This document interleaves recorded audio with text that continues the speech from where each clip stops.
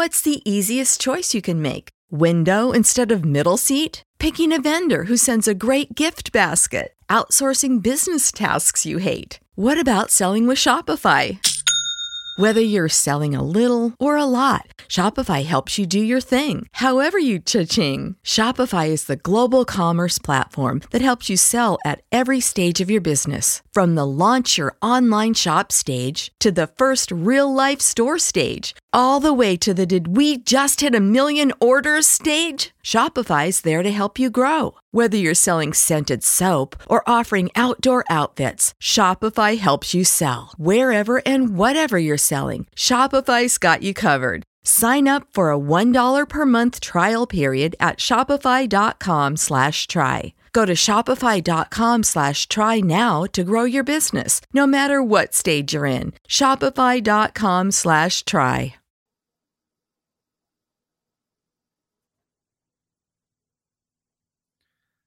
Hey everybody, Jacob here, Daniel 3 podcast. This is going to be episode, what episode is it? Hold on, I have no idea. 70 something, doesn't matter. I'm a little tired. So my son was born last Friday, and everything went well with that. And of course, I have had no sleep in like 6 days, so everything's good. So I'm kind of just putting out some for now until things kind of quiet down on my end. Some episodes that are just going to be like re-releases of appearances I've done on other people's shows, semi recently. So this episode is when I was on Jose Galison's podcast a few weeks ago, No Way Jose, and we sort of continued a ongoing conversation him and I have about, religion and or like theism and atheism and agnosticism and knowledge, morality, all of that, because we have a lot in common in terms of our sort of like temperamental and I think philosophical approach, and we both sort of try to avoid most of the cliche atheist versus theist arguments, and try to, but then it's like, I guess Jose wanted to have me on to, push a little bit on the morality subject and to try to explain, one of my hangups is I have a hard time from a personal level understanding how someone who doesn't believe in God can justify caring about morality on a emotional and sort of personal level. It's one thing to sort of like abstractly, logically justify certain moral positions, but it's another to say that everyone should that everyone's going to behave rationally, and that rationality alone would lead to a moral outrage or disgust. So, and to have concepts of good and evil rather than just concepts of evolutionarily preferable or not preferable. So it was an interesting conversation. I find that, when you get into these sort of conversations, and this is not a diss at Jose, but like the skeptic who says, I don't know, is generally going to have an advantage over anyone who's making some sort of positive claim on top of the I don't know. Because to be fair, I don't know, right? So we both have that common foundation. I just add on to the I don't know, but I believe that X, Y, and Z are more probabilistic in my mind than a lack of X, Y, and Z. And also, I find that X, Y, and Z bring value to my life and meaning to my life. And it's certainly easy to say I don't know to all that, and then to say, well, just from a baseline skepticism to say I'm not convinced by things, and there's nothing wrong with that. But I think my pushback, as always, is there is value to going further than what can be verified, with 100% certainty. And yeah, so I don't know. Let me, this is one thing where one of those episodes where I'm sure my audience will be a little split, because I feel like sometimes a lot of Christians tend to be a bit more I don't know, reactionary towards atheists and the kind of claims that they make, and expect me to push back a little bit harder than I did. But again, I think the struggle here, which I get into, and most of my conversations with Jose, is wanting to have a differentiation between faith and knowledge. And I think that we can have a reasonable faith that's backed by a pursuit of truth and rational, empirical undertones, I guess. But I don't think they can make the faith rise to the level of actual knowledge. And if I start to use Christianity and the beliefs of Christianity as things that I would proclaim in the same way that I proclaim other things that I have knowledge of, and don't just have faith of or faith in, I think this is sort of a error in language and error in just kind of intellectual honesty. So yeah, I don't know, you guys, it's a fun conversation. However you want to slice it up. So I'm gonna stop rambling and just let you guys take a listen. So here's my conversation with Jose Galison, if that is your real name.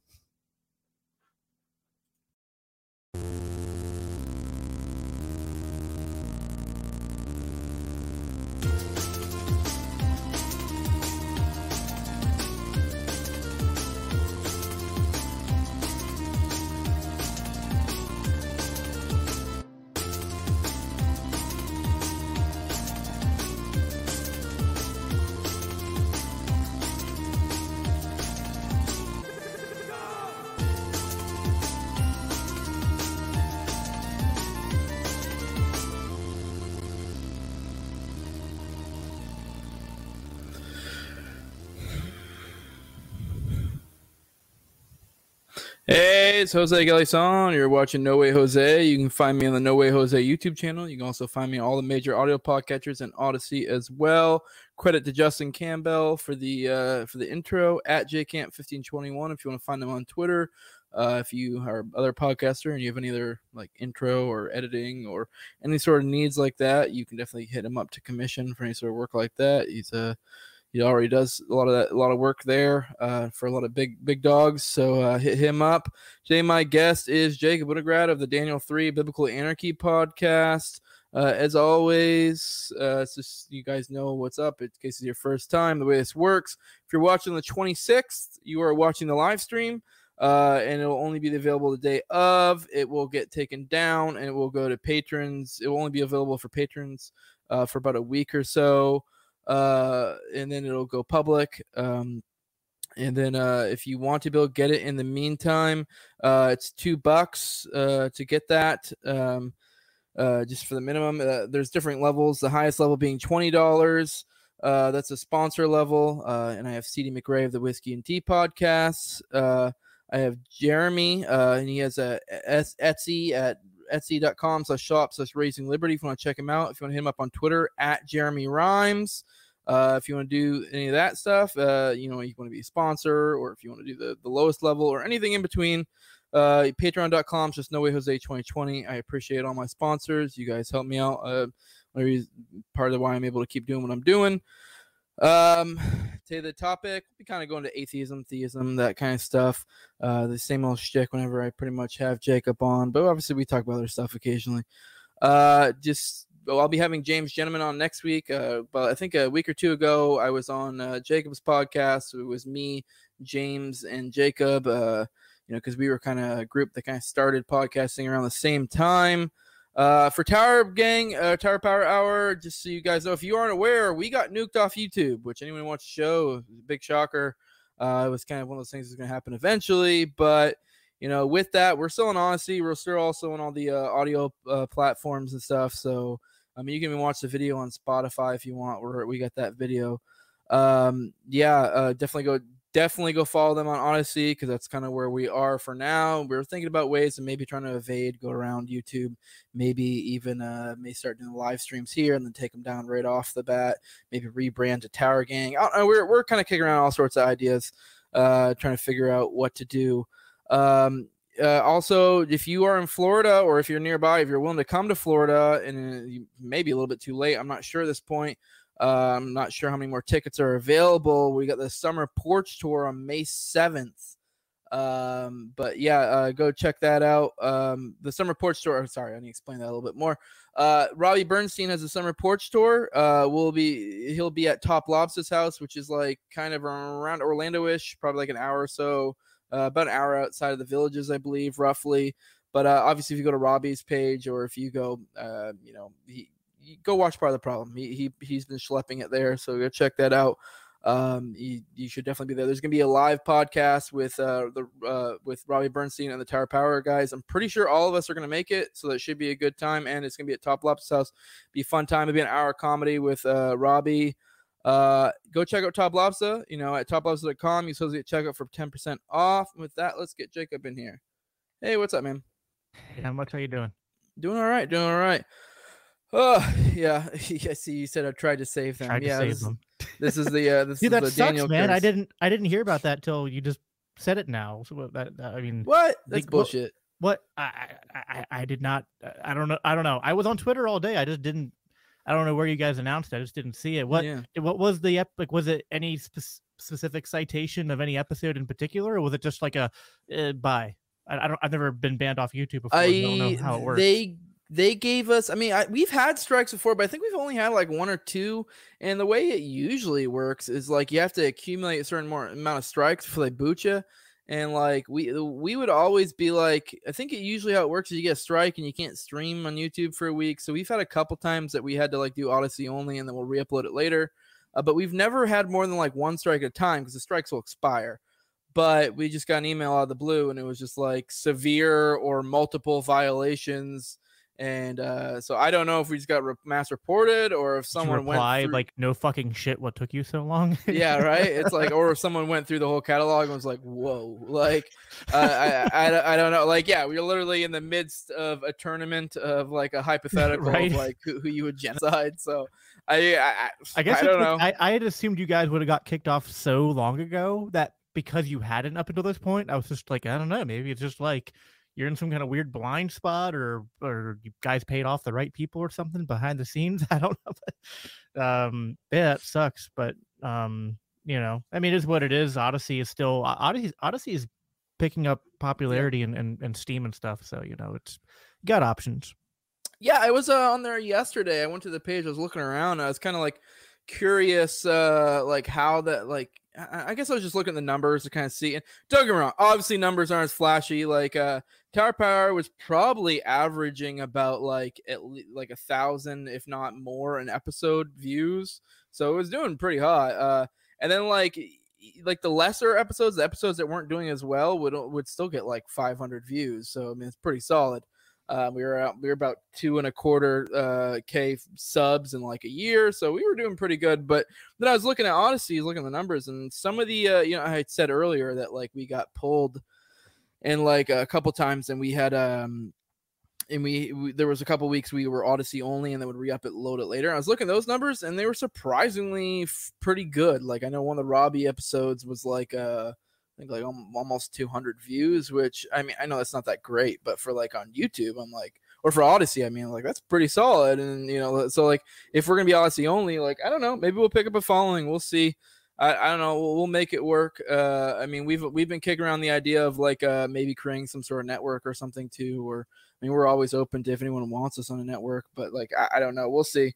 Because we do, but we'll kind of plow through in the meantime.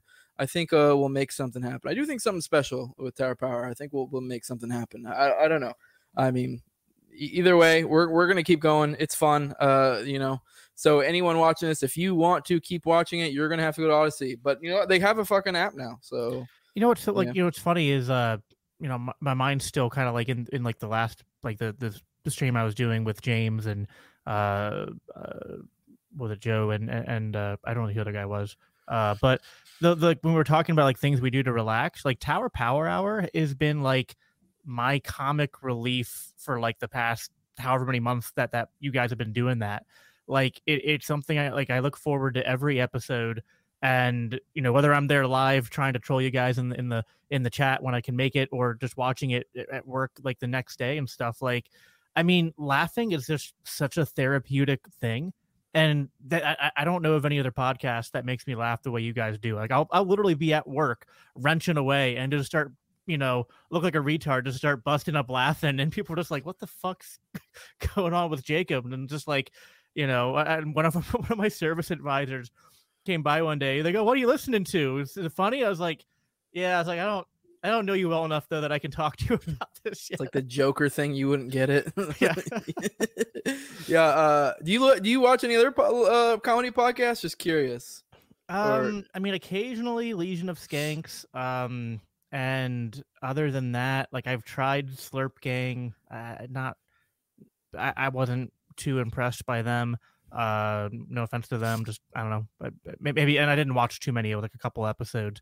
I'm not typically a comedy guy. It's not what consumes 90% of my listening stuff, but I don't know. It's just, again, you need something to break the monotony, and like 80% of what I listen to is political or religious or philosophical, and like your brain gets to a point where like you've overstimulated that part of your brain, and you need you need something to like give your brain just that time to just relax and just kind of enjoy what you're listening to, rather than like you're especially while I'm working. It's like if I'm trying to listen to something that's intellectual and I'm working, it can be too much stimulation, if that makes sense.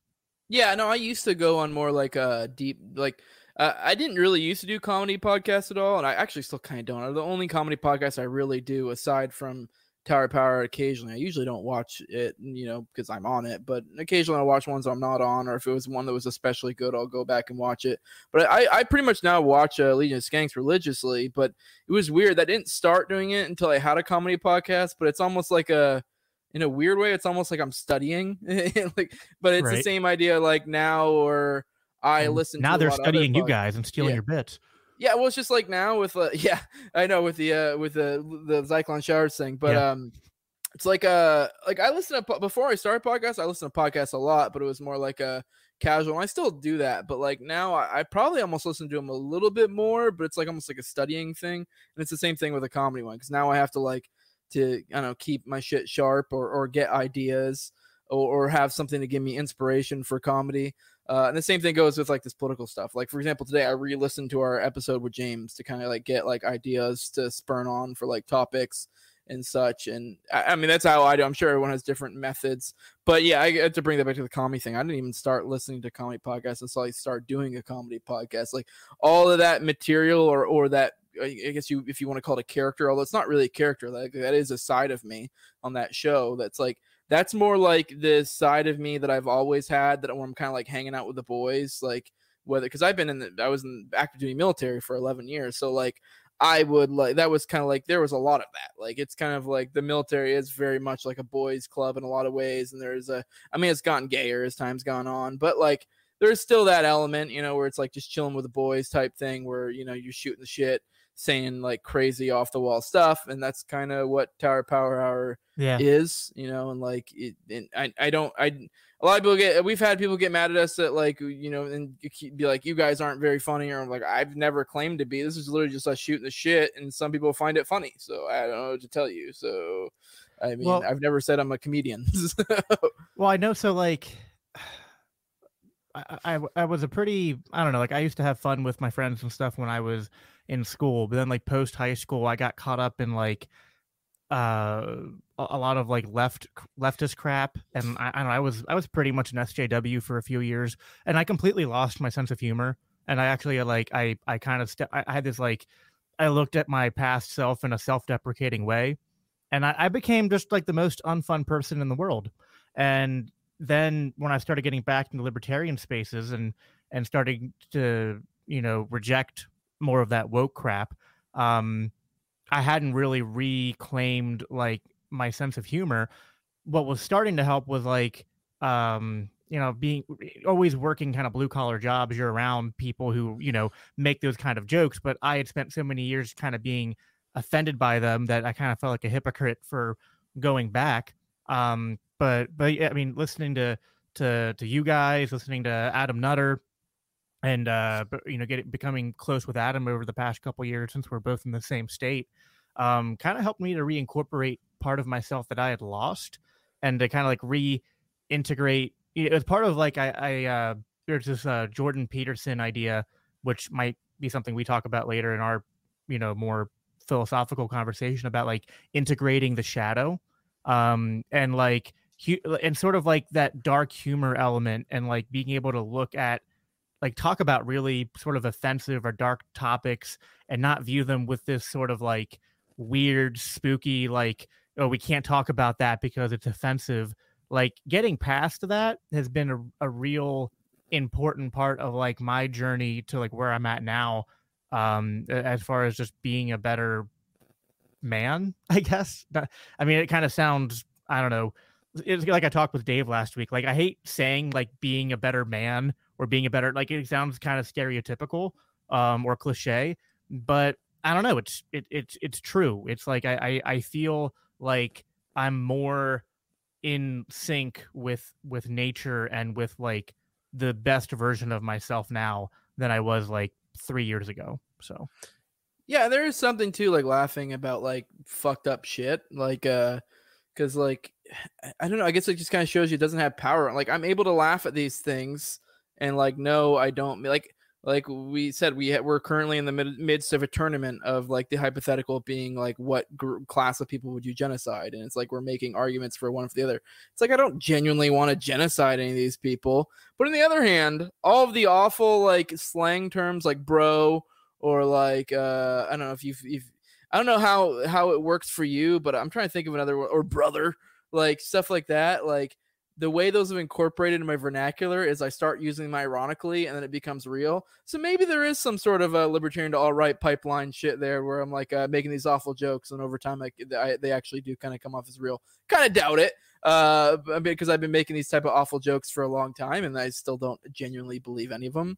Like, I know I've been making Jew jokes for years, and those are literally my favorite people. like it right, literally yeah. Was like that was I don't remember if that's even still in the tournament, because Jews was one of the ones in the tournament. I either got taken out the first one or the second round, and I wanted to take out the first round because I was like we joke about this, but I really have struggled to make a good argument for why you need to just like the Jews, because I actually like, they're some of my favorite people, like, right. And like, yeah, I get it, like they do tend to be like the Ashkenazis. If you buy into the whole like bell curve thing, they tend to be on the higher end of it, but it's like, okay, yeah, and that ends up with some evil people that are on there because they're like manipulating people with their intelligence.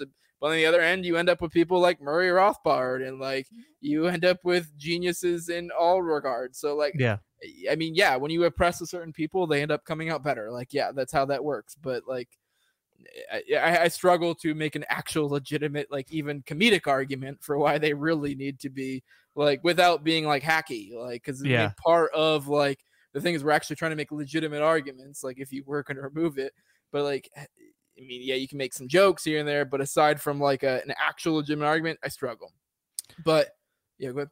Well, I was going to say, like, part of, so you said like, you know, people maybe are afraid that if you make those jokes, you'll start to like actually believe the like you won't be saying them ironically, you'll be saying them seriously. And to me, it's almost like in my experience, it's quite the opposite. Like, I feel like when you make those jokes, you are sort of in a sort of controlled, sort of humorous setting, able to play with those more like the really evil parts of the human nature. But like, so you're able to like get a taste of them. You're able to like see them and like play with those ideas, but in a way where you're not incorporating them into your being, but you're able to I don't know. It's something about, again, it's this idea of incorporating the shadow where it's like, if you're not, to me, it's like if you're not at least getting close once in a while to that line, I guess, like that line where you're kind of crossing over into that stuff. Like if you're not familiar with it, then it's like you don't know your limits and you don't understand. Like, I think you need to have an intimate knowledge of just how evil people can be. This is why like Jordan Peterson has like Soviet art all over his house, which is kind of creepy if you think about it. Like a bunch of like Soviet Russia like art that some of it is kind of more dark, but like I don't know. It's like, to me, it's sort of like the effect it has on me is like the more that I walk up to those lines and stuff, the more that I find myself able to clearly articulate between good and evil. Whereas like if you just stay as far away from it as possible, you don't know where that line is, and it kind of makes you weaker and less effective when you're actually like trying to engage in the culture and actually push back against the people who have crossed that line. Does that make sense? Yeah. It's what was I gonna say? It makes me think of that. Like, did you see that thing with Sean King today, where he was like going on about like, oh, is this really what you want? Like with free speech. Like the first thing he went to was like, oh, what do you think? Like we should just allow hate speech against Jews on here. And it's like, it's weird that like for one, you even went there. First off, like why are you picking this specific class? And like I guarantee, like no, there's no way you would have said white people, or you would have said I know any other like like. If someone called me a mayo monkey on Twitter, like, and even if they were being genuine and vitriolic about it, I would probably just laugh. Like, and the idea that like we should not say that other groups of people should do the same, I find to be silly. Like the idea that like if you call a Jew a kike or something, that they should be like horrified, especially online. I just feel like it's such as like pandering thing to them. They're like, unless this person is calling you a kike and then also being like, I'm gonna hunt you down and find where you live, like why do you care? Like this is social media. Block them or mute them or laugh or whatever. Like if someone genuinely came at me some sort of racist way, if anything, I just laugh or I would dismiss it, or like if they really were being insanely belligerent, I would just block. I don't care. Well, let me tell you, as somebody who grew up next to actual Nazis, that the racial slurs thrown at me for being Jewish didn't bother me so much as the rocks being thrown at me. You know what I mean? It's like there's a clear like if people just say, you know, dumb, hateful, ignorant shit, it's just like okay, you know, but you know, they're being violent. It's like, okay, well, you know, that's actually a problem. But I condemning, it's like if you're gonna, to me, it's like you gotta be consistent, right? Like if you can't make jokes about Jewish people, then you can't, or if you don't allow hate speech for Jewish people, then you can't allow the anything for any groups of people at all. But at that point, it's just, that becomes such a restrictive rule that you can't say anything interesting. Yeah. So. All right. Well, it's been a while since you've been on a show. We kind of jumped right in the conversation. I want to give you a chance to go ahead and introduce yourself to my audience, because it has been a long time since you've been on my show. So just so they know who you are. And then I want to get into, I'm going to kind of go a little bit deeper into some of the stuff we touched on your show recently, because we kind of breezed over some things. So I want to touch back on them, and we'll see how many of these things we get through, because I have a few bullet points on here, but I feel like honestly, the bullet points I have could easily be 2 or 3 episodes. So we may not hit on all of them, but there's a few I do want to hit on. But if you want to go ahead and introduce yourself for the audience, let them know who you are, what you're about, and yeah. Cool. All right. So my name is Jacob Daniel, or Daniel Jacob, or something. I go by many different names on Twitter. Wait, am I not supposed to use your last name?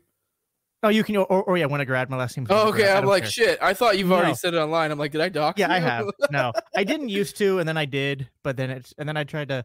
To me, Winograd's such a weird name. I prefer to go by Jacob Daniel. Yeah, but I don't care. Like, I don't care. It's more aesthetic. I'll give you that. Yeah. Winograd's such a like, when I learned what it means, it's Russian for grape. It's like, I mean, like having a Russian last name is okay, but like grape is kind of a lame. Like it'd be like if Winograd meant something like, I don't know, like I don't know, something more badass, it'd be different. But anyway, so yeah, my name's Jacob. I have a podcast, and I've had Jose on a few times. It's Daniel 3 Biblical Anarchy. So I started it out as a a sort of like a project to try to push more libertarian thought and philosophy into the Christian, world, so to speak. It's kind of branched out from there, and I still do that kind of stuff, but I also I'll do some stuff on current events. I'll have people like Jose on, or other people who aren't explicitly Christian, to talk about different topics. Whether it's religion, philosophy, or just whatever I want to talk about. I like having the kind of long form conversational dialogue that we all kind of do. And other than that, I mean, I'm also, I guess the only other thing I can think of is that I'm a state organizer for the Mises Caucus, and so I do work within the Libertarian Party. And yeah, that's pretty much me in a nutshell. All right. Well, let's go ahead and get into it. On your show last time, you mentioned two things that were like you couldn't wrap your head around in an atheistic worldview, and we kind of got into one of them. But I realized after rewatching it that somehow, I don't know how, I think I misinterpreted what you were saying, because you said the two things you said is basically why humans have value and morality, and I don't know why, but I took why humans have value as nihilism, which I guess you can I can see how I connected those two dots. And then realized like, those are kind of two different things a little bit. Like why humans have value is a little bit different than why on an individual level or even as a group level, why it's a little bit different than nihilism, I would say. So I do kind of want to go into those and discuss those a little bit. Sure. I guess we'll start with the first ones, like why humans have value and how. And I'm not even necessarily trying to make you an atheist here. I'm more just trying to explain the logic of like a norm, like your typical atheist, if you will. And like, so, all right, for humans having value, let's go into that one first off. I guess I'll give you a second to maybe expand on that a little bit if you want, or we can just move on from there, because I do want to kind of give you my perspective on how a human can have value from an atheistic worldview. Sure. And I mean, so, value can have different connotations. I can understand how without God and without religion, humans could have, I mean, I guess like economic value in the marketplace. I could understand how humans could have like maybe personal value to like, you could value your offspring, you could value your friends and family because they bring something beneficial to you. So to be specific as to what I'm getting at, I think that what we all generally kind of behave and act out is that humans have a sort of intrinsic value beyond just some sort of like beyond a market value, beyond oh, you're my friend and I like you, so you're valuable to me. Like we tend to view even the people that we don't associate with, and sometimes even the people that we don't like or that we don't think bring anything positive to us, we still kind of view them with a sort of intrinsic value. And I think it extends beyond just the fact that like, oh, well, we're all the same species.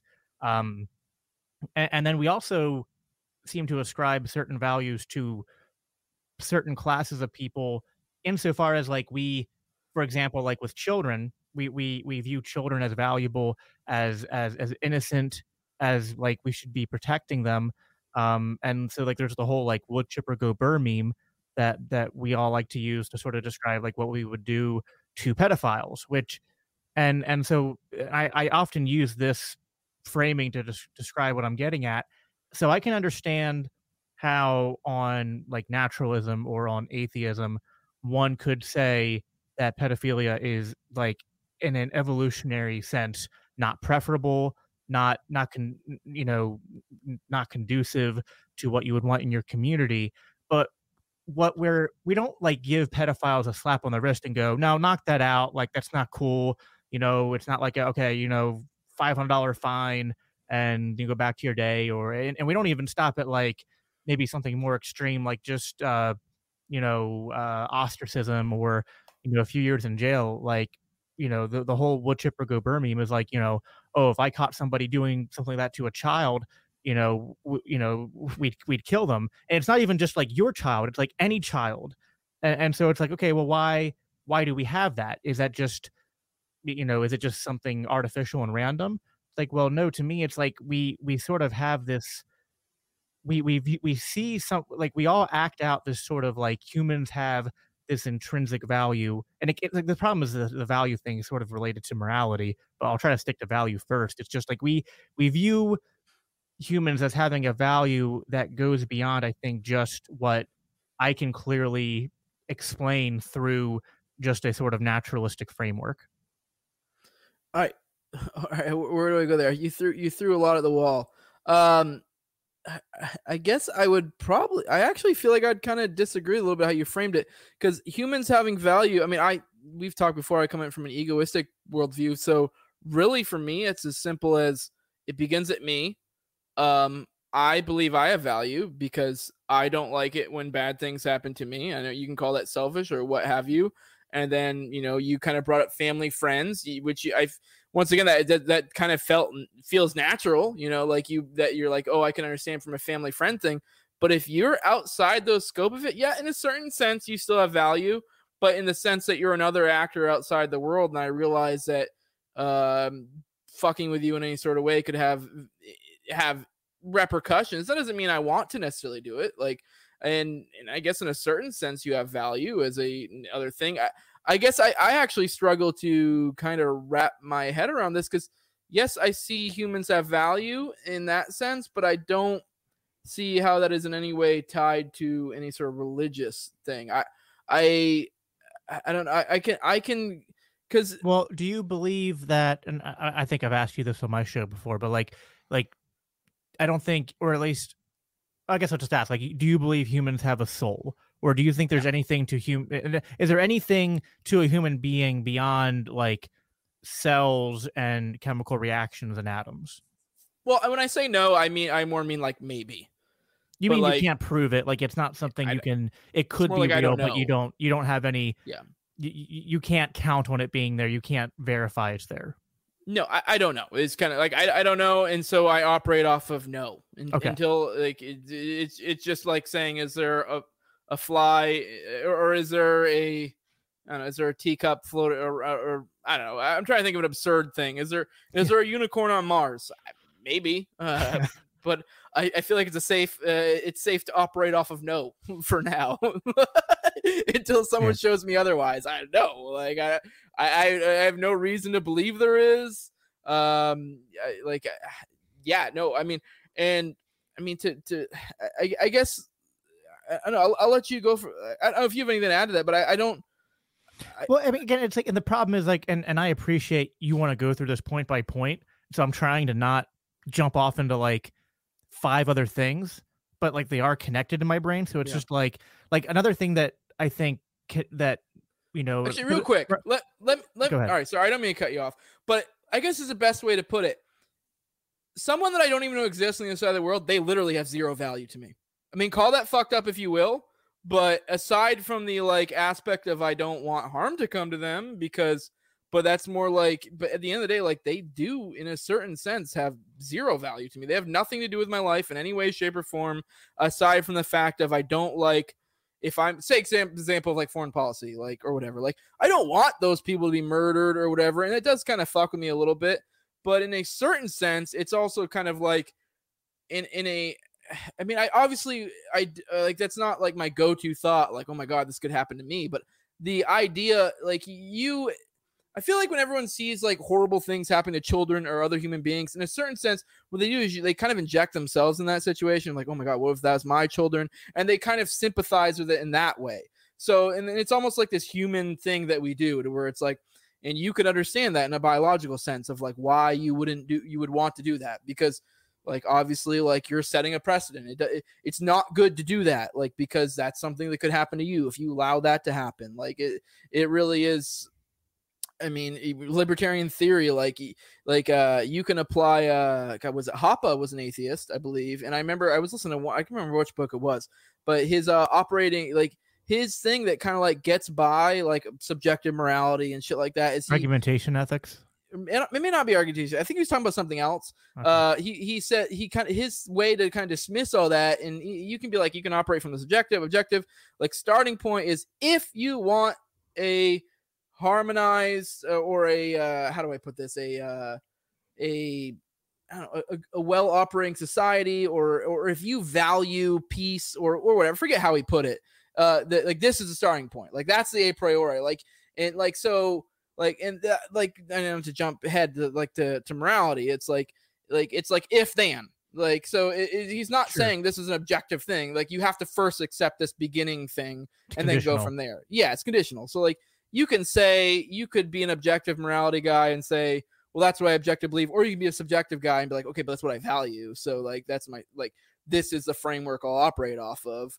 I'm willing to say that's not objective in a ultimate sense, in that like if that's not someone's values, then like okay, maybe value is the wrong word here, or maybe it's just too broad of a word. Like I guess what I'm getting at when I say I believe humans have value, and I think we all act like humans have value, is that it's almost like there's a sacredness to the human being, like something that sets us apart from just any other kind of biological, being that would be alive. There's something about humans, and there's something about like the human being, especially like the human being while he's alive versus like 1 second after death. It's still kind of the same clump of atoms and cells, but like we all sort of operate by like, while you're alive, there's like there's a personhood, there's a consciousness, there's a, for lack of a better word, some kind of spirit or soul.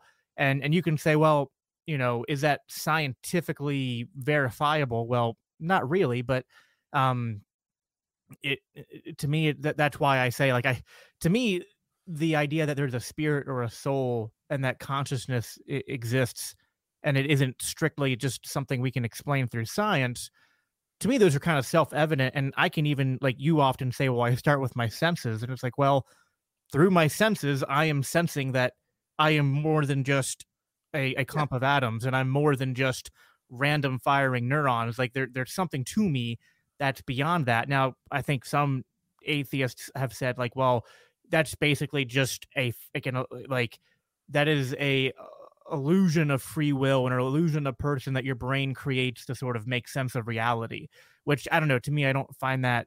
I guess it's possible. That's all it is. But I don't find that satisfactory as an answer.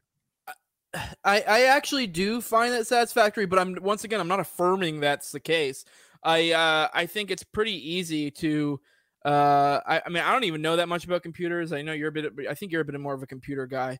But if you were to apply the human brain to be kind of like a very, very, very sophisticated program, like, and the way programs usually work is if then, and then like this output, and then if some other thing happens, it kind of alters the programming. It's kind of like an AI thing, and so I can kind of understand how like the logic of it's extremely advanced. And once you got an AI advanced enough, it would essentially kind of be like this kind of thing, I think.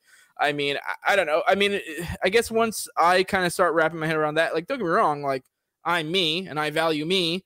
I mean, whether, and I think we kind of touched this a little bit, like the whole free will argument is kind of a little bit masturbatory, because I think once you fully grasp the argument, you realize it's kind of like, oh, like, well, it's kind of like this circle thing. You kind of get back to the same point. It's kind of like, even if you do accept the fact that we have no free will, you kind of get back to essentially like you're just kind of, it's intellectual masturbation, and you end up in the same point where you're just kind of like, well, okay, but like this doesn't really have any meaningful difference. Full-blown determinism is almost as useless as solipsism. It's just kind of like, okay, but like, well, no, that's not what I'm saying at all. I'm actually saying once you fully grasp, and I'm too fucking retarded to explain it, but I've listened to a lot of Sam Harris and other people explain the argument of like the fact that we don't have free will. There's very like, once you fully kind of grasp what they're saying, it literally is basically no different than the free will argument. Like it's basically like, okay, so,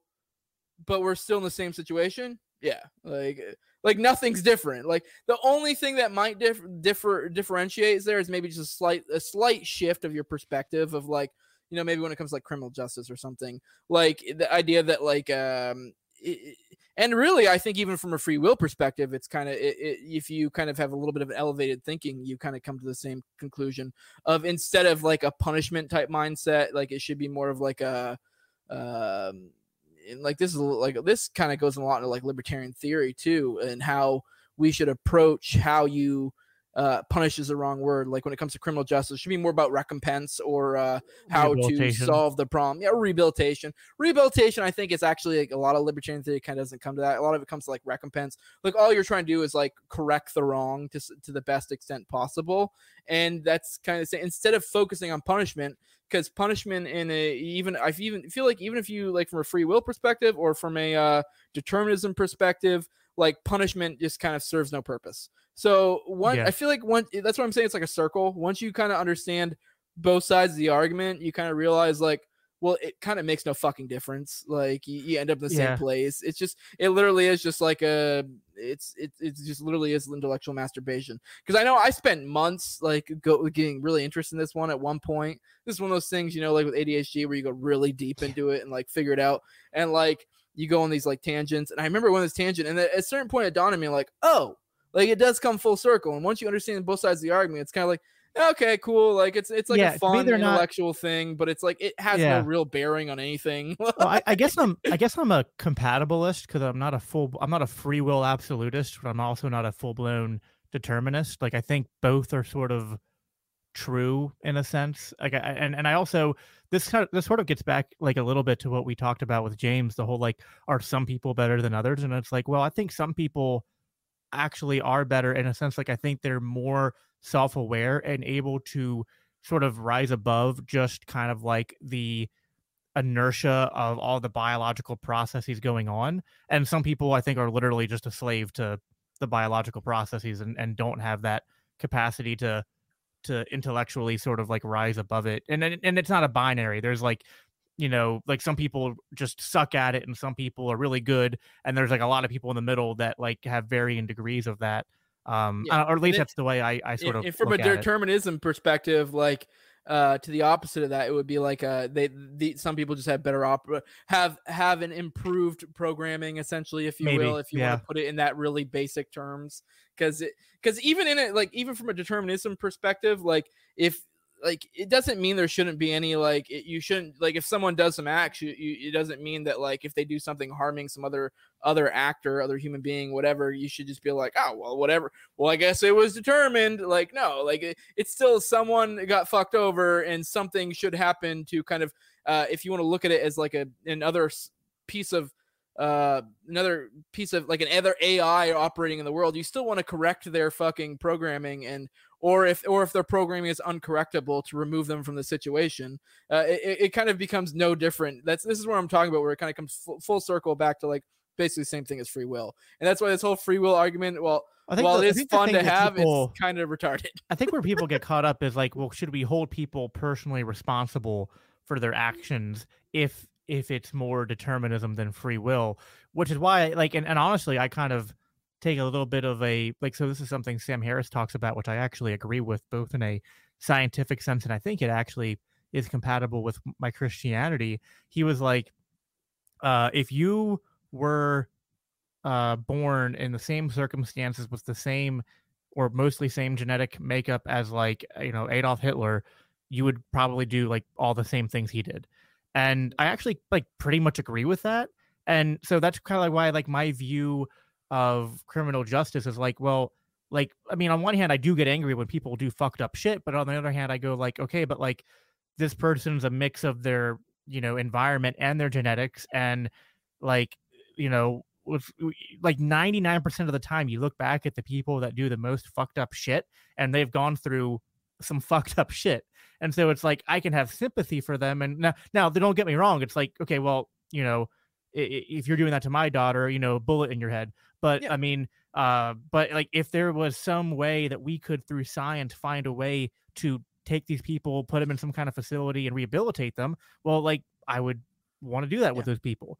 And to put it in determinism terms, if you had some sort of corrupted code going through your computer or whatever, I mean, obviously in code, we're applying this like a human being. If you have some sort of corrupted code fucking up your computer, you remove it.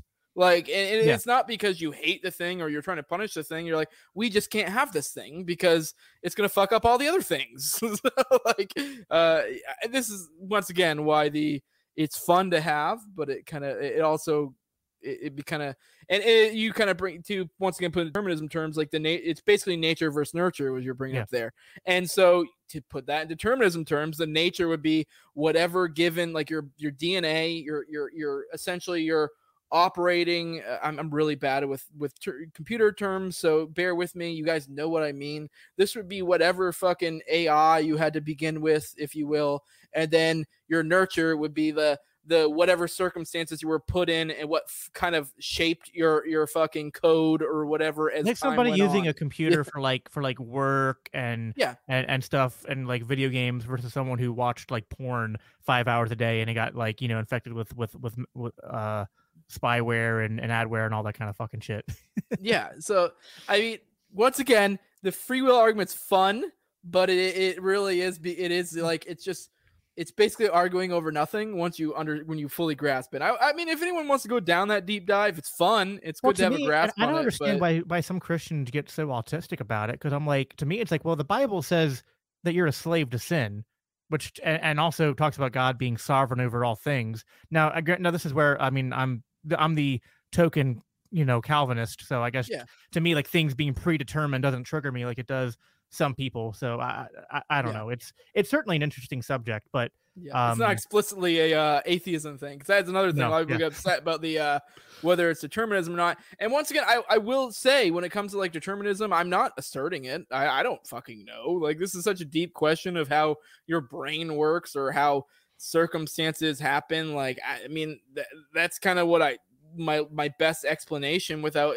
imbuing some sort of, you know, ghost in the machine. Like, and I think it's perfectly accurate, especially once you understand it. Like, it doesn't have to have some woo-woo associated with it. I guess where my pushback comes in is like, and so like AI is an interesting topic to sort of like, you know, maybe to use for a moment to sort of illustrate my thoughts.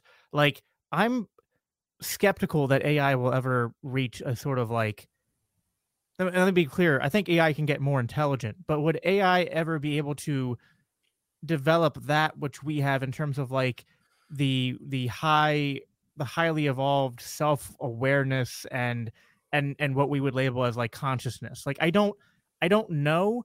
I lean towards that consciousness is something that we don't really have scientific language to even we don't have scientific language to explain, and I don't think we even have the scientific tools to really properly study consciousness.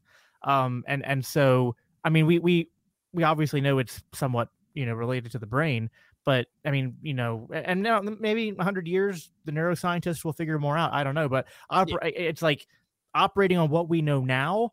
It seems to me that it's hard to reduce purely to naturalism, and so because of that, not to be a dick, but you see how that's a God of the gaps argument, right? So, by the way, I to back up on the AI thing, I actually agree. Like, I don't know a lot about tech, like I just said, but I don't think it's gonna be in our lifetime for sure. But yes.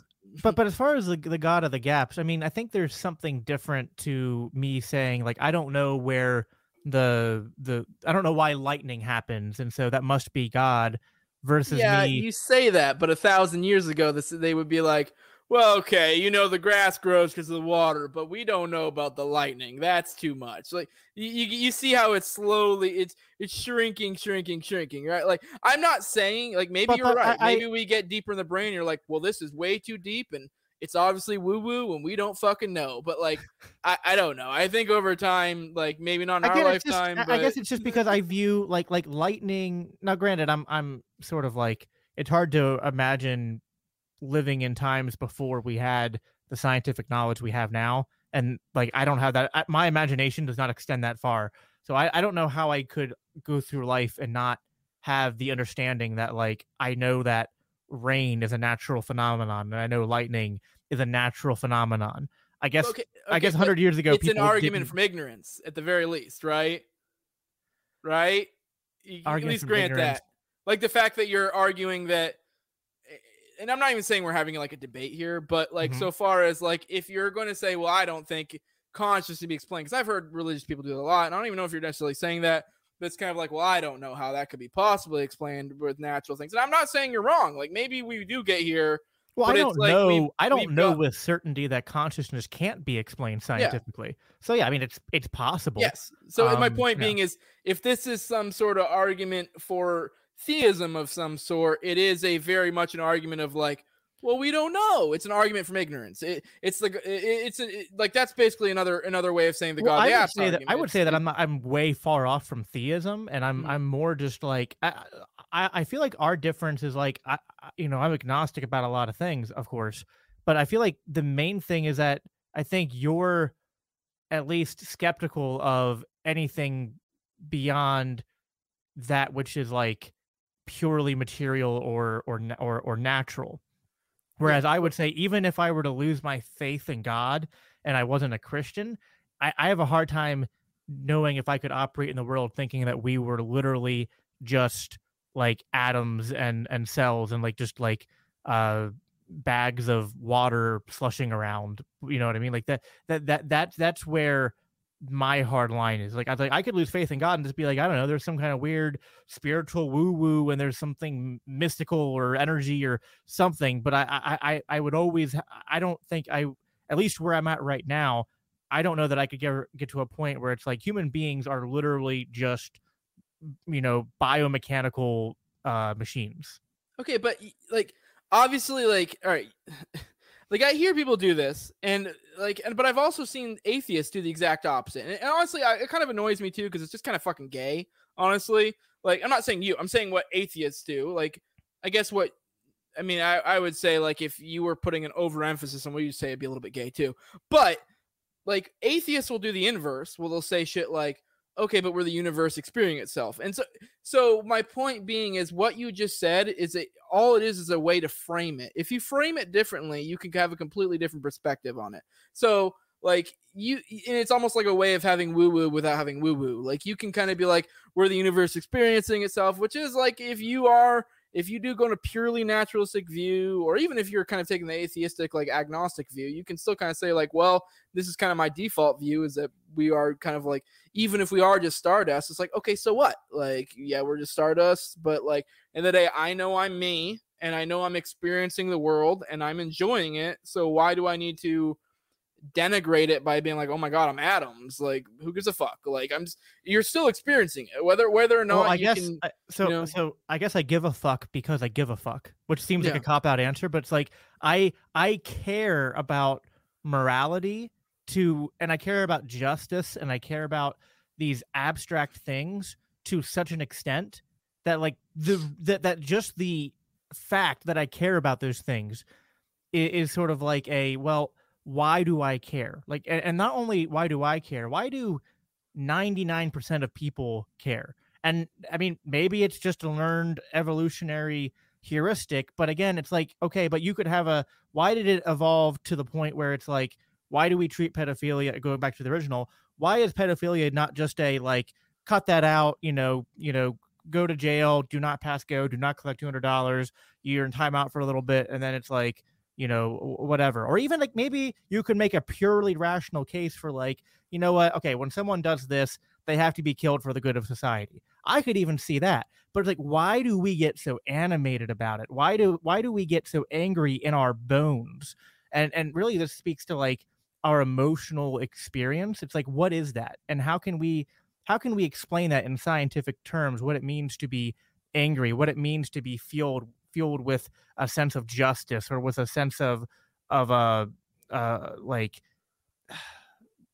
being pissed off at the amount of tyranny that we see going on around the world. Like, again, you can make rational arguments for why it's bad, but you can't do this. I'm not trying to be a dick, but you play us the argument and then you give the perfect opposite argument. Like you're literally explaining why it would be okay from the other side. Like, let's do morality. Okay, we'll go into morality and we'll go straight to the bad thing, pedophilia. If there was no God, would you be okay with people fucking your kids? No. Like, let's be okay. And why? Why wouldn't you be like absent a God? Why would you not be okay with people fucking your kids? So absent God, I would not be okay with people fucking my kids because, for one, kids are small and fragile and it would cause them physical pain. It would be harmful to their mental health, probably cause them to be dealing with a lot of baggage over their lifetime, and just would not be good for their well-being. There you go. Right, but again, but that's not what I'm getting at. I grant you that we can make rational arguments for why good things are good and bad things are bad. What I'm getting at is, why do we have this like emotional language that we, and this emotional experience that we add to it? And I guess it's like, again, this relates back to consciousness. It's like we don't operate through the world like computers, where it's just like a bunch of propositions and yes, no, yes, no, yes, no. I mean, we are very emotionally driven creatures, and it's like, again, like I don't know like where something like romantic love, or where something like a desire for, like, again, like it's one thing to have a rational desire for justice, but like I have like an emotional desire for justice. Like when I see someone who is weak being picked on by someone who is stronger than them. I mean, I got into like a dozen fights in school because I would see somebody getting bullied and I would step in and stop them. You know what I mean? So it's like, again, like why it's like, I have a hard time to be very specific. It's like, what are our emotions and our experience, as far as like, we don't describe these things in just purely rational language. We describe them in emotional language too, which is why, like, we don't just shoot the pedophile. We shoot him with like a righteous fury, and like a deep seated like animated hatred for people who would make victims out of the most vulnerable and the most innocent. Yeah, but so are you trying to say that you have a hard time rationally explaining emotions? I guess that's part of it, yeah. Because, I mean, not to be flippant, but animals have emotions. Like, is that something spiritual in animals? Is that where you're like, because, I mean, and I'm not even saying like primates, because obviously, like, I mean, that's kind of easy, but like elephants, I know we talk about crows, ravens, like, hell, even dogs, and like, I feel like it's honestly, I'm not trying to be a dick, but it's kind of easy to explain emotions, really. Like, we can explain the chemical reactions that happen in our brains that trigger the emotions, but it's like, when I feel the emotions that I feel, like I'm not perceiving a chemical reaction. It's well, like, obviously you wouldn't. Like, if you had a chemical reaction going in your brain, you wouldn't perceive the chemicals happening. You would just perceive what you perceive. Like, that's how perception works. Like, right. But what is, again, it's like when I say we can't explain this stuff with science, it's like all we can do is go, well, there's a correlation that when people report feeling X, we see this chemical. It's like, okay, great. But what is this feeling X? And why do I feel it? How do I describe it with scientific language? I mean, I'm not trying to be flippant, but they actually kind of can. I'm not a huge science, like, I'm not a big science nerd, but there are a lot of, like, they do brain scans so they can detect how things work. They know, what's the happiness chemical? I forget. Like, there are all sorts of chemicals that are released in your brain. I know, I feel like we're missing it. Like, I know that they can study and see the chemicals reacting. I know they can study the brain scans and see, okay, this area of the brain is lit up.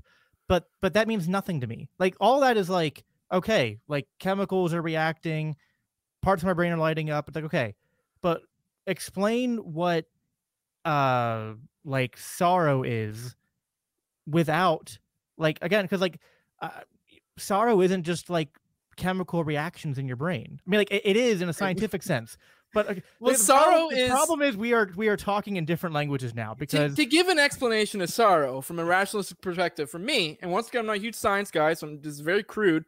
Bad thing happens that you regret, and you could even place this way back biologically, and you obviously then experience these emotions that get released because bad thing happens, something is not preferable, and obviously sorrow would be most likely because you don't have any actionable thing you can do about it. All right, it's a way so you can set an imprint. So, hey, I don't want this to happen again later, so I'll remember this feeling so I don't let this happen again later. When it comes to anger, say in the case of pedophilia, we gave a rational explanation why we would be not okay with pedophilia, and especially when it comes to our own children.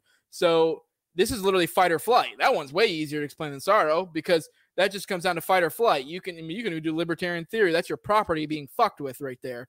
If you're going to go with Rothbard's explanation of what children are, that's your property being fucked with. So obviously that's going to set off your fight or flight. And, any man worth of shit that's going to set off the fight aspect. And that is fucking anger. So, I mean, that's pretty easy to explain. You can set that back to fucking the most basic of predators way back when of fight or flight. So, well, okay, here's a question that might be able to get us deeper into this. So, can you define what sorrow is without, using the word sorrow or generic things like feels bad or doesn't feel good in defining it? Like how do you define the experience of sorrow without using the word sad or sorrow? Like, yeah, I mean, don't you think that's kind of like cheating? like how do you define sadness without saying sad? I mean, sure, if I was some science nerd, I could probably... I think that's... No, I'm not even asking for a textbook definition. I'm saying, like, can you explain, just in your own words even, what sadness is?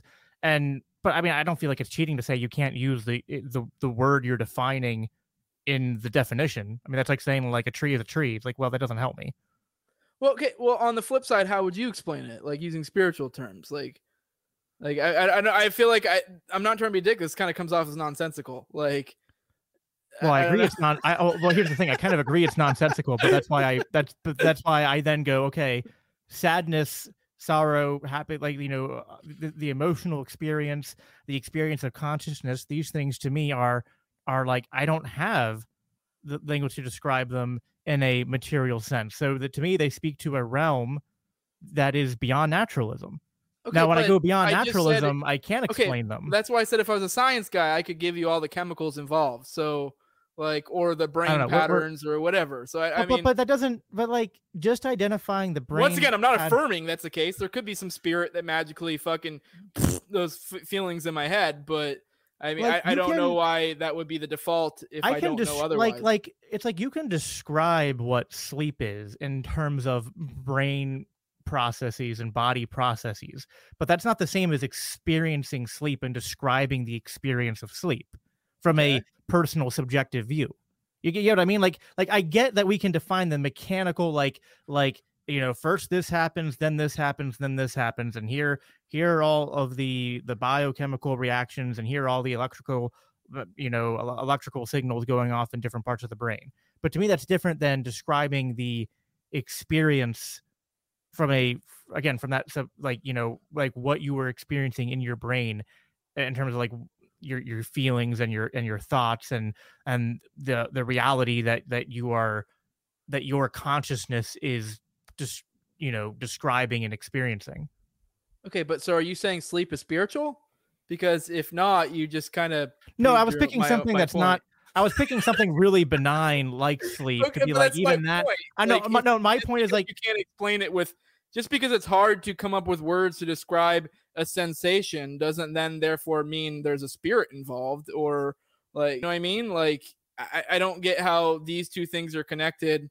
I mean, I just this really just kind of comes off as once again a God of the Gaps thing. I brought up sleep to try to point out that like just being able to explain the physical processes of something does not equate to the same as like you've explained the entirety of the experience from the subjective view.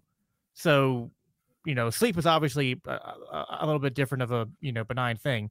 Another thing we could point to is like why do things like more I guess other benign things would be like color. Like, do we all, when we see the color red, is it the same for each of us? One of those. Okay, but my point is you're making my point right now. Like you're, for some reason, when it comes to emotions, you're applying some sort of spirituality and you're kind of sort of making this loose argument that because you can't explain the subjective experience of it, therefore I guess you're not even necessarily saying that therefore it means it's spiritual, but it kind of implies it. But then you're also then giving all these other examples of experiences that you're saying are not necessarily spiritual, but the same exact qualitatively, it's basically exactly the same thing except for the fact it's an emotion. So my point being is how All right. Where's the disconnect here?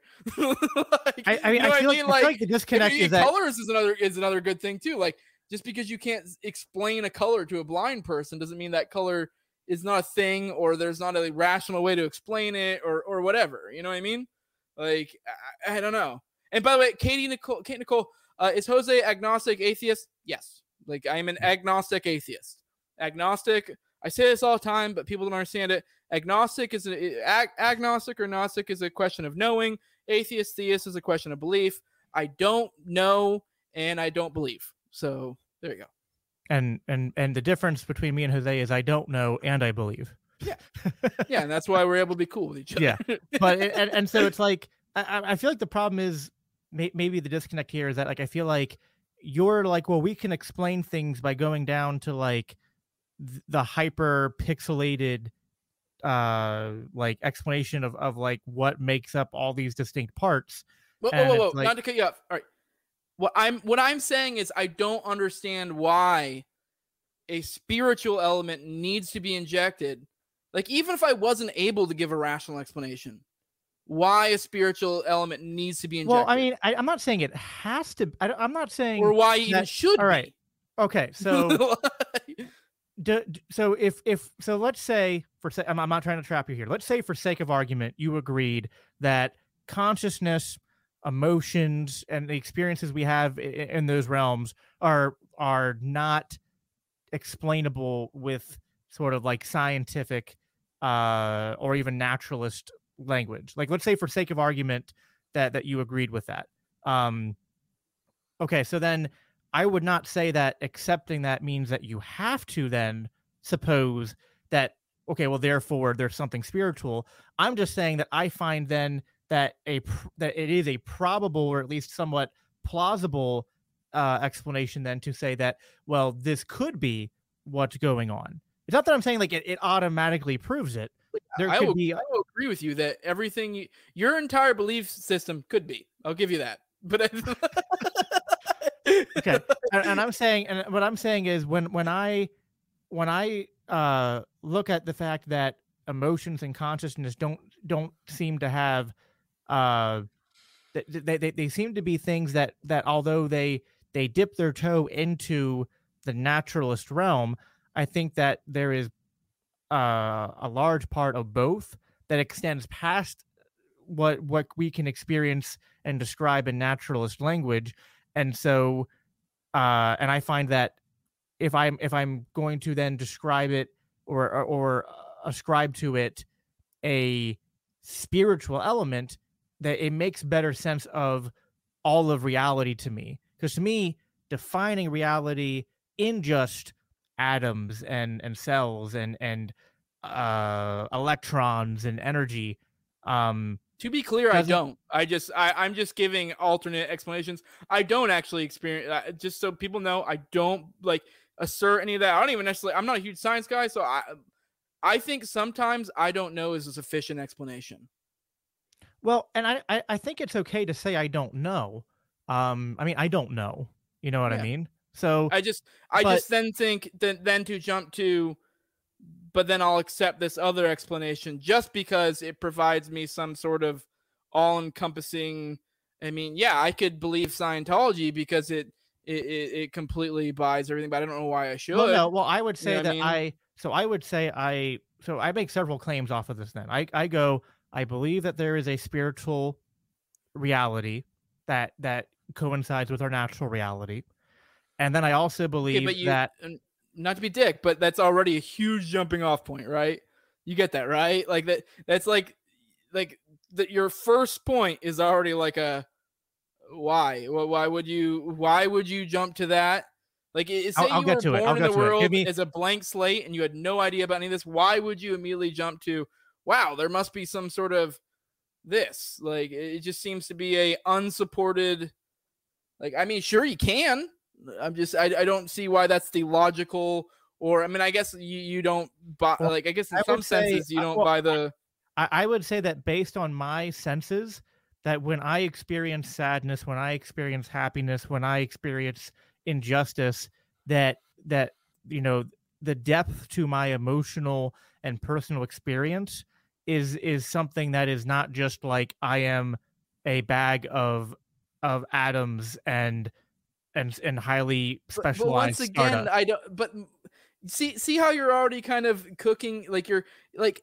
That's not even how I think. Like it's like I know you're not intending to do it, but it's kind of a straw man. Like just because like that's not even I'm how not I trying think. to say that's what you think. I know you're not saying that, but like I don't get how that would be a thought process. Someone would be like, well, like I know. I guess I don't just understand that logic. That would be like, well, I mean, I don't think this is that. Like you can sometimes it's just okay. I don't know. Like it's okay to just be ignorant or just be, I guess, honest with yourself of I don't know, and that doesn't mean that I should then jump on. No, I'm not saying you're not. Yeah. But because like, there's a difference between belief and knowledge, and it's like yes, I know. I don't know this stuff. So if I was coming in saying like, oh well, because of this, and this, it's just you're an idiot if you don't believe in these things. It's like, well, no, I don't know, but I guess like where I'm getting at, and then I can explain the process is that the reason I believe the things I believe is because I think that there's kind of two claims actually. One, I think it makes the best sense out of all of reality,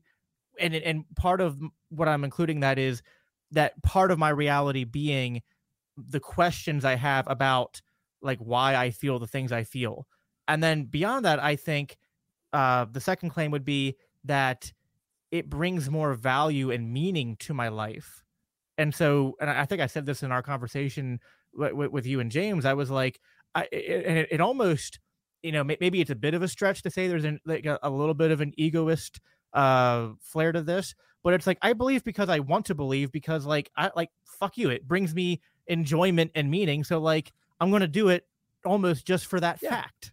And for that, if that is your logic, if that's what brings you happiness, I have nothing to say that. I mean, I would say that like. I mean, I don't. When I say fuck you, I mean it like in the humorous way, not like. I would say for me, like I have that same exact thing. Like I don't know. I guess for me, I find it freeing to not feel like I have that. But I mean, if that's what you enjoy, yes. I mean, from an egoist perspective or whatever, if that's what brings you happiness, yeah, that's fine. But from a logic perspective, that's where I get a little bit shaky. Like, to me, like it brings me happiness, and I also part of why it makes me happy is that it's like when I look at both options, it's like, okay, well, and again, to be clear, I'm not saying this is what you believe, but to me, the way I perceive it, there's two options. It's either... Okay, but you just said that's not what I believe, so it's not two options. Not trying to be a dick, I'm just saying. Okay, well, I guess, so to be fair, I don't know how you come to a third option, so that might be something you can follow up with, but when I am approaching this, I feel like there's only two options, and it's like option one is everything is natural material, and I'm like, well, this doesn't seem right, both from a emotional and sort of what I would say just kind of rational, like my senses tell me there's more to it than just atoms. So therefore, okay, I'm left with this realm where things are, kind of like in the sterner sense, like they're spooky, and I know I can't prove any of this, so I'm just I'm muddling through territory that's unscientific, it's unverifiable, and I'm going to find what I think is the best and the most enjoyable kind of at the same time. But it's a very it's kind of like fumbling in the dark like exercise. It's not something that it's not the same as looking at things under a microscope and the scientific method and all that. So again, that's how I'm coming at it. If there's a third option, it's either that I don't know it or I'm incapable of seeing it. I don't know. Like, what would you say? Like, I don't like, and I'm not trying to say that you are a strict naturalist. It's just like, I don't know. What do you believe? Because you said you don't view yourself as just atoms and cells and stardust. So it's like, what are you beyond that? I'm me. I guess for me that I don't need to think of it beyond that. Like if I had to guess, I mean, for me, that's a perfectly sufficient answer. But at the end of the day, like I'm like, okay, what? Like I don't care. But what is me? Like exactly. Like me is me. I know what I am. Do you not know what you are? I have my experience. Once again, like we talked about earlier, it just seems like an assertion. Yeah, it is. Okay, so like, okay, so your assertion is I'm me because of me, and my assertion is like, well, I'm me because like God and spiritual stuff. Well, at the end of the day, even like I actually think from a purely logical perspective, and it's kind of like the whole solipsism thing that we've talked about before, or how you know logic. And it's like most people, unless you're like an orthodox or like a presuppositionalist or whatever, like I know we probably could get like in the weeds in this one, but I don't want to go into that right now. Most people kind of operate, they start from their senses and move out from there. I would think I probably could even get you to admit that that's what you do. You just then from there go buy into your religion and so on and so forth. But I like at the end of the day, that like I said, I start from my senses. I know me, and then you have the additional proposition of then you add a God onto that, which is fine. I mean, whatever, that's cool. I would say I first add spiritualness in general, and then add God. But yeah, my point being is, I know it sounds silly, but it's literally the most logical thing in the world if you think about it, because there's literally nothing else in the world I can know absolutely beyond that more so than myself. I know my experience, and that's it. Like if solipsism is a thing and I'm living in a vat, I do know my brain. I know I'm experiencing it. There's no way I'm not. The idea that I'm not experiencing it is just like nonsensical. Like what? Like I know I am. Like how can you tell me I'm not? Like sure. It's kind of that I think therefore I am. Like even if I am a brain in a vat somewhere or whatever, at the end of the day, like I know I'm experiencing these, like maybe somehow in some weird fucking way I'm not, but I can't even wrap my head around that. That's like a weird fucking mind fuck. Like it's like incomprehensible to even the atheist, religious, like whatever. So like I know it sounds silly, but it's like the most basic unit. I guess the problem is I'm me and that's good enough. So like I agree with you, but the problem is I can't help but ask, what is me? Yeah. And listen, I completely admit that me going beyond your position is like, it is a little bit, and like I think Christians don't want to admit this, or religious people in general, it is a little bit begging the question. Like me deciding to go down that exercise of like, well, what if I put in all of these propositions and say, well, this makes sense. It's like, well, where do those propositions come from? It's like, well, I'm definitely begging the question a little bit. Like, it's not like I came, I mean, like, I guess maybe if you wiped all my memories, you dropped me in the middle of nowhere and I didn't have knowledge of religion or Christianity or any of that, like maybe I would still come to some kind of like, oh, I don't know, I think there's something spooky or mysterious or whatever, but I don't know, there's no way to test that. So, yeah. I mean, I think you could say historically people have always made religions, so I guess it's, probable people would continue to do that.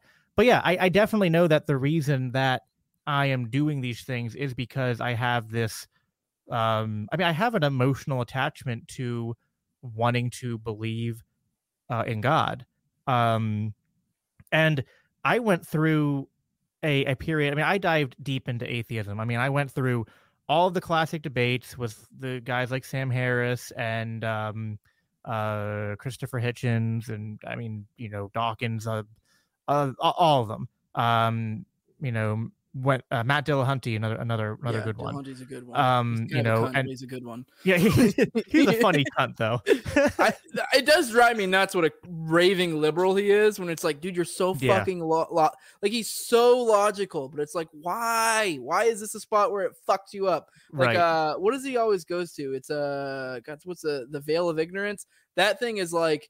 And Dave has torn that apart once before, and it's like, dude, like once you tear that apart, you're like, dude, what are you doing? Like, have you never tried to like explain away the veil of ignorance? It's actually pretty easy to explain away. But all right, whatever. That's another side subject. But I'm sure you know what I'm talking about. Yeah, so. But no, I did a deep dive into this, and then actually, and I've talked about this on my show. Then when I became a libertarian, I got into Stefan Molyneux, who was also like a big atheist.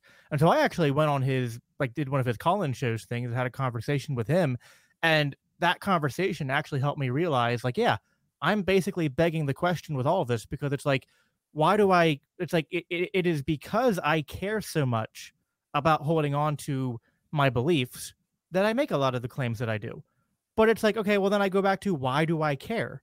And this goes back to when James asked me on his show, like, the first time I was on, he's like, why do you believe in God? And it's like, dude, I don't fucking know. I just do. And I've tried, like, I went deep, and I think you can hopefully appreciate, like, I try my very best to not make the dumb cliche theist arguments that, like, I know are really not logically sound, because I know they're not. And I got to the bottom of that, but instead of getting to the bottom of that and then going, oh, well, I guess I can't know that God exists, and so I am going to lose my faith or reject my faith. I was like, no, I don't want to lose my faith. Like, I believe in God because I believe in God. And to me, it's as natural as, like, breathing or, like, not, just existing. So because of that, but to me, I guess, like, the only thing I would say is that when you say we start with our senses, it's like, well, I agree. We start with our senses.